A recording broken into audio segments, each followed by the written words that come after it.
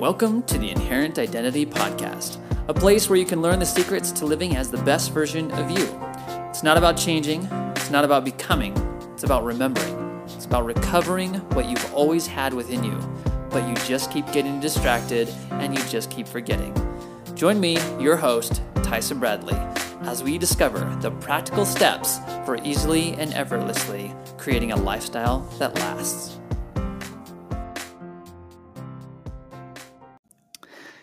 Hello, everybody. Today's episode is going to be a little bit different because we're actually going to dive into some scriptures, which is, sometimes I've shared scriptures in the past, but today I am highlighting this because, in part, I forgot to include it in a new podcast, a side podcast, a project that God called me into, which is to follow along with the scriptures and with Come Follow Me, which is a kind of a program and a Sunday school experience done by the Church of Jesus Christ of Latter-day Saints. And so if you are familiar with that, then you will be excited to kind of dive into a new way of looking at the scriptures. There is a lens that I feel that I am looking at the scriptures at that really transforms my own life.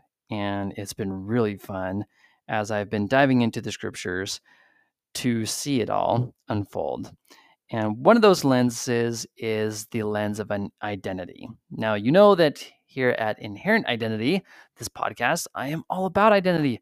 Identity is the core of change. It's the core of transformation. It is the thing that contributes most to you experiencing long-lasting change. So that is what I have always wanted, always been going for, and have yearned to help people in developing long-lasting transformation.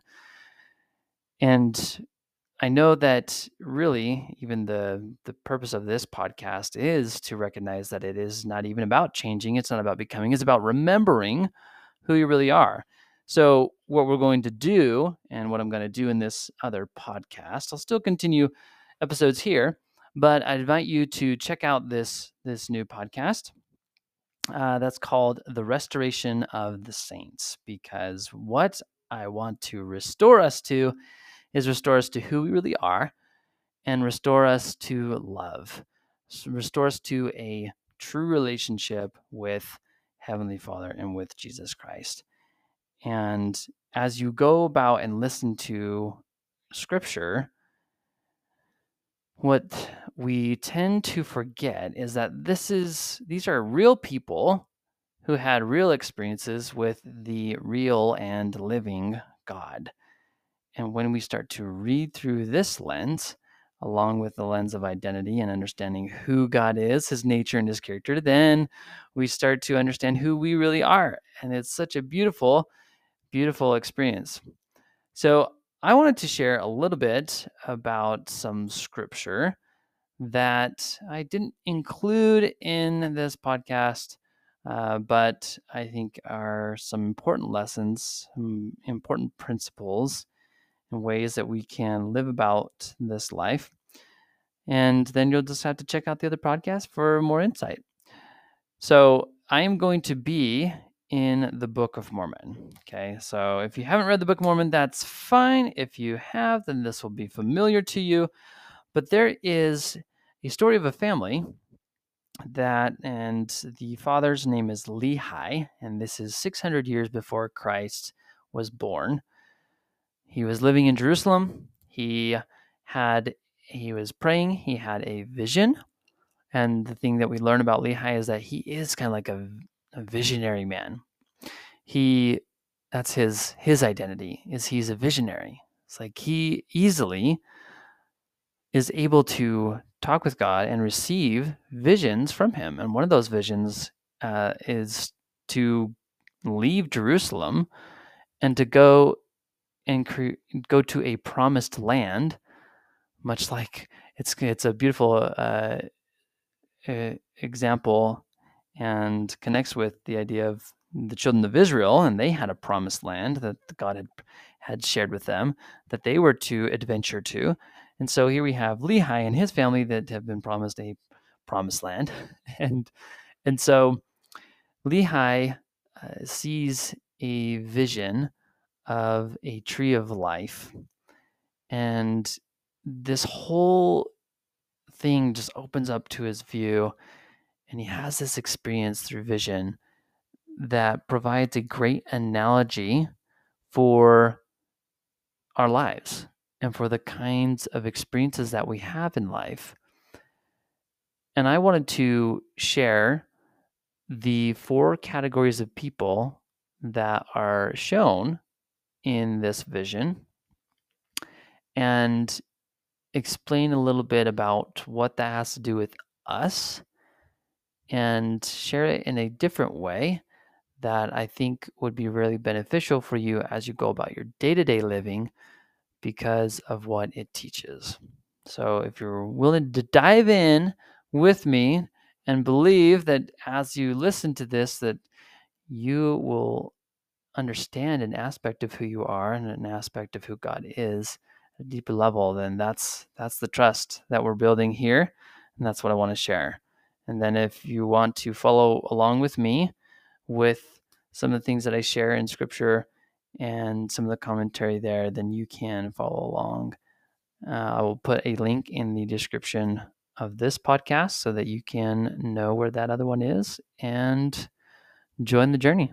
It'll be really fun. So let me share a little bit more context about this vision of Lehi. Then I'm going to actually read some scriptures and share with you what these different groups and these different experiences within this dream have to do with you.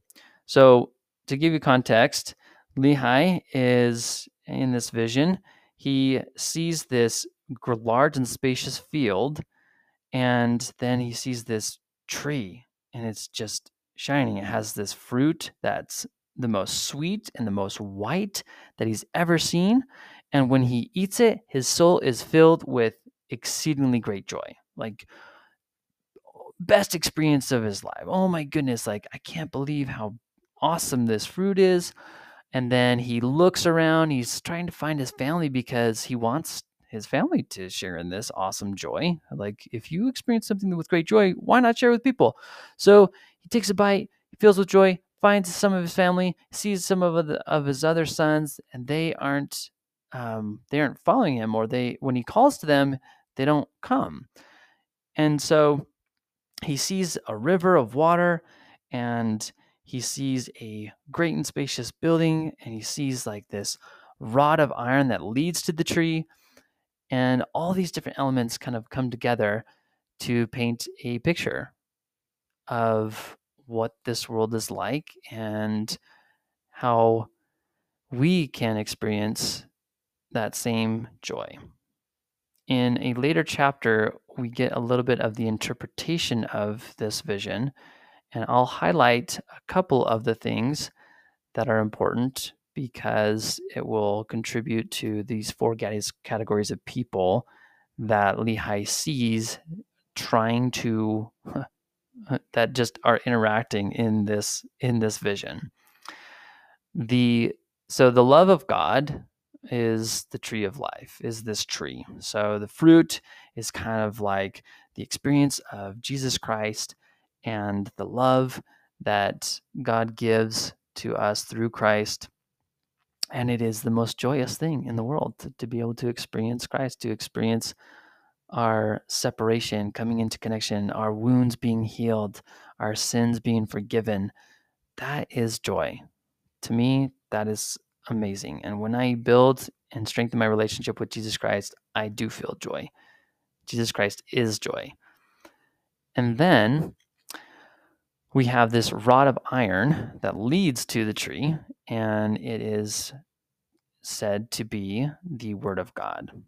So you can think of the Word of God as Jesus Christ. In the beginning was the Word, as we read in John. And it could also just be the Scriptures, like we know of the Scriptures as being the Word of God. And as you connect to Christ, as you hold on to Christ and hold on to the words that He speaks and that He shares, then we are led to Him. We're led to love. That is who he was when he lived on this earth. That is who he is.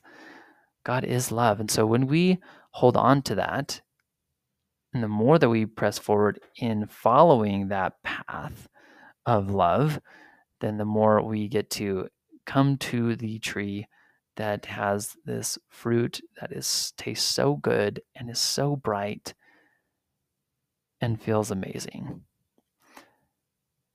So here we have these elements, and this great and spacious building is afar off. It's like hovering above the earth, and there's all these people that are pointing and laughing and mocking, and they have expensive clothes on and all these things. So it kind of represents the pride of the world, the vain imaginations of the world, and that's exactly what we're experiencing today with people seeking for riches and all this judgment that is creating such separation.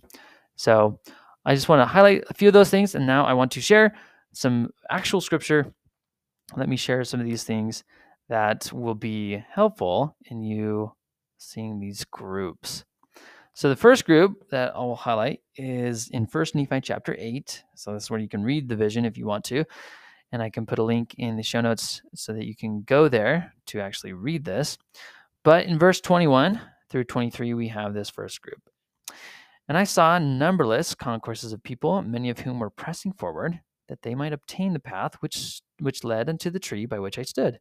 And it came to pass that they did come forth and commence in the path which led to the tree. And it came to pass that there arose a mist of darkness, yea, even exceedingly great mist of darkness, insomuch that they who had commenced in the path did lose their way, and that they wandered off and were lost.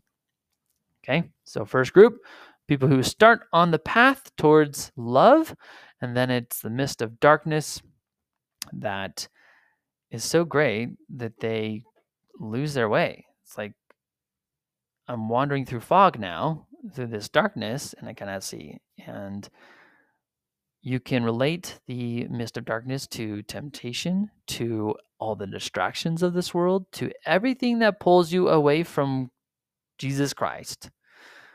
Everything that pulls you away and separates you from love, that is mist of darkness. And we experience it every single day. Now, the second group. It came to pass that I beheld others pressing forward. This is verse 24 of chapter 8 in 1 Nephi. It came to pass that I beheld others pressing forward, and they came forth and caught hold of the end of the rod of iron, and they did press forward through the mists of darkness, clinging to the rod of iron, even until they did come forth and partake of the fruit of the tree. And after they had partaken of the fruit of the tree, they did cast their eyes about as if they were ashamed. And I also cast my eyes round about and beheld on the other side of the river of water a great and spacious building, and it stood as it were in the air, high above the earth. And it was filled with people, both old and young, both male and female, and their manner of dress was exceedingly fine. And they were in the attitude of mocking and pointing their fingers towards those who had come at and were partaking of the fruit. And after they had tasted of the fruit, they were ashamed because of those that were scoffing at them, and they fell away into forbidden paths and were lost. Now, this is not too different than what Christ experienced when he was on the earth, that he went about teaching love, teaching service, teaching kindness. And when he would do different miracles that went against what the people and the Pharisees and the Sadducees thought were good or were according to their laws, they were not happy, and they pointed their finger in scorn and judgment. And those that even followed the path, they were able to hold on a little bit, like they're barely holding on to clinging to the rod of iron, to the word of God, to Jesus Christ. They partake of the love, like they feel a sense of love. But then they look to this great and spacious building. They notice all the people mocking them, making fun of the way of their living, the way that they're doing this life. And because they feel shame, and we know that shame is to think that there's something wrong with you, that you are somehow flawed. And this is what the world teaches. You drive down the road, the freeway, and you see a billboard, and it shows a skinny person, and it says, "Do cool sculpting," or "Get your face restructured." Or you see these awesome cars, or these awesome scriptures, even. You see all these other things, and all the commercials say, "Hey, take this medicine, do this thing, and you will be happy. And if you don't do this thing, then there's something wrong with you. There's something wrong with you." It's not just that you don't get the benefit of what we have to offer, but that there is something wrong with who you are now, what your body looks like, who you're friends with, whatever it is.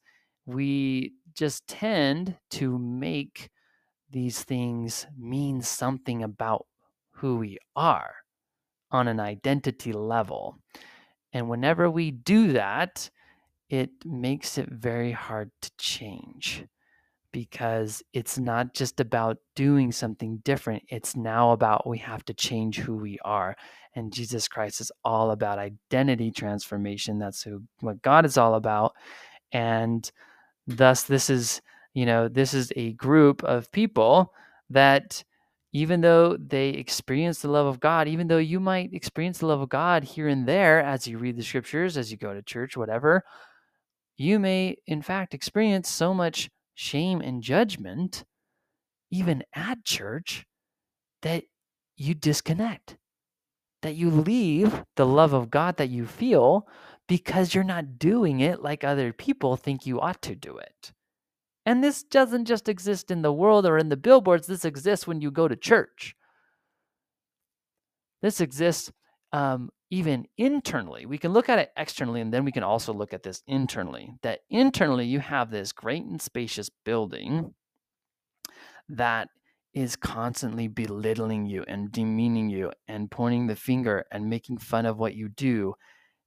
And I mean, I don't have to go very far in my own life to think, what am I thinking? What am I doing? I mean, just the other day, I had the thought to bring my son to go and visit someone. So it's Sunday, and I was wanting to go and visit someone to see how they're doing and to help them out if I can. And I had the thought, maybe I'll bring my 1-year-old son, and his daughters can, play with them, and maybe that'll be a good thing. I don't know. I don't know why I have the thought to bring my own son. Like, I normally would never do this. So I pack up my son, we go, and on the way, it's like we also had some mini donuts that I wanted to deliver. I go, and on the way, I see this guy outside, and I think he was grilling in his garage, and he's in our neighborhood. I've never seen him at church, but the thought came, hey, give the donuts to that guy. So I stopped the van, I pulled out the donuts, and I go and I give it to him. And, he looked Hispanic. And when I gave him the donuts, I was like, hey, I don't know why, but we made these donuts, just wanted to give them to you. Here you go. And he looked at me like, okay. And just gave me a nod, and then I left. And so it was the most interesting exchange, because nothing really happened. And it's not like I sat there and got to know the person. And maybe I should have. I don't know if I would have just like maybe listened a little bit more, paused for a minute, got to know them. All I knew was um, give the donuts to this guy because I had to go and meet this other person. So I run back into my van. And as I do so, I am thinking, I have the thought uh, of getting other donuts, because I originally had those donuts for the person I was going to go visit. So I get, I think, okay, I'll go back home. And as I'm driving back home, the thought of maybe you should leave Luca home. Maybe you should leave your son home. And so once I get home, I pull in, and I'm like double checking. I'm just like, okay, like, so I had the thought to bring him, but now you don't want me to bring him, kind of thing. It's like, yeah. So I just follow these random thoughts and grab my son, take him inside, and also grab another plate of donuts to take to my my friend. And so it's the most random series of events, totally weird. And even as I communicate this, my own brain in the midst of that was judging me, was thinking, what are you thinking? This is so dumb. What are you doing? Like, the internal judgment never ceases. Or at least, for me, I feel like I've come to terms with a lot of the internal voices that go on in my own head. A lot of the internal judgment. I've come a long way, and if you need help, then I can definitely help you, because that is a skill that I've developed and I can teach you. But for the most part, many people do not have that skill, and they live with the constant internal mockery of everything that they do, a constant internal judging. And I only have to look at my own daughters, who are 8 and 6, to even see it. That they do something wrong and immediately they're even vocally saying, "I'm so stupid." And you know what? That's coming from children of parents that are more mindful of what we say and what we do. So if that's coming from, if those children being raised in this world, they are already beating themselves up and they're not even 6 years old, and it's like, it's just rampant. It's rampant throughout the entire world. This is what we live with. This is where things get real. And so I only pinpoint these things because I just want to bring to light how real this world is, and what this analogy and this metaphor, this vision kind of shares with us, that we are experiencing every aspect of these groups of people in this vision. So what I just shared with you was group 2. So I'm going to share group 3 and 4, and then I'm going to kind of like wrap this up in a way to share some of how this also comes to life in our lives. All right. So the group 3, if we go to verse 30, it says, "But to be short in writing, he saw other multitudes pressing forward, and they came and caught hold of the end of the rod of iron, and they did press their way forward continually, holding fast to the rod of iron, until they came forth and fell down and partook of the fruit of the tree." So these are another group of people, more so those that remain faithful to the word of God, to Jesus Christ, and then they are able to partake of his love and stay in it. And then the last group comes from verse 31 through 33. It says, "And he also saw other multitudes feeling their way towards the great and spacious building. And it came to pass that many were drowned in the depths of the fountain, and many were lost from his view, wandering in strange roads. And great was the multitude that did enter into that strange building. And after they did enter into that building, they did point the finger of scorn at me and those that were partaking of the fruit also. But we heeded them not." So I think those that were stalwart and that partook of the fruit and stayed there, they did not heed or give much attention to the voices of scorn, the voices of judgment. And I feel like that's something that I've been practicing, and that enabled me to continue on in the journey of delivering the donuts to my friend yesterday. But for those that struggle, what I want to highlight with all of this is that we have the people that are just wandering in the midst of darkness. They're just lost. People are just lost. They're distracted. They're just living their life on default. And if you live your life on default, then you're going to follow the path of least resistance, of what you've been taught growing up. And for many, that path of least resistance is a path of mindlessly reading scriptures, or maybe not reading scriptures at all, just occupying your time and attention with work and with kids, and with doing checklist things and not really feeling anything.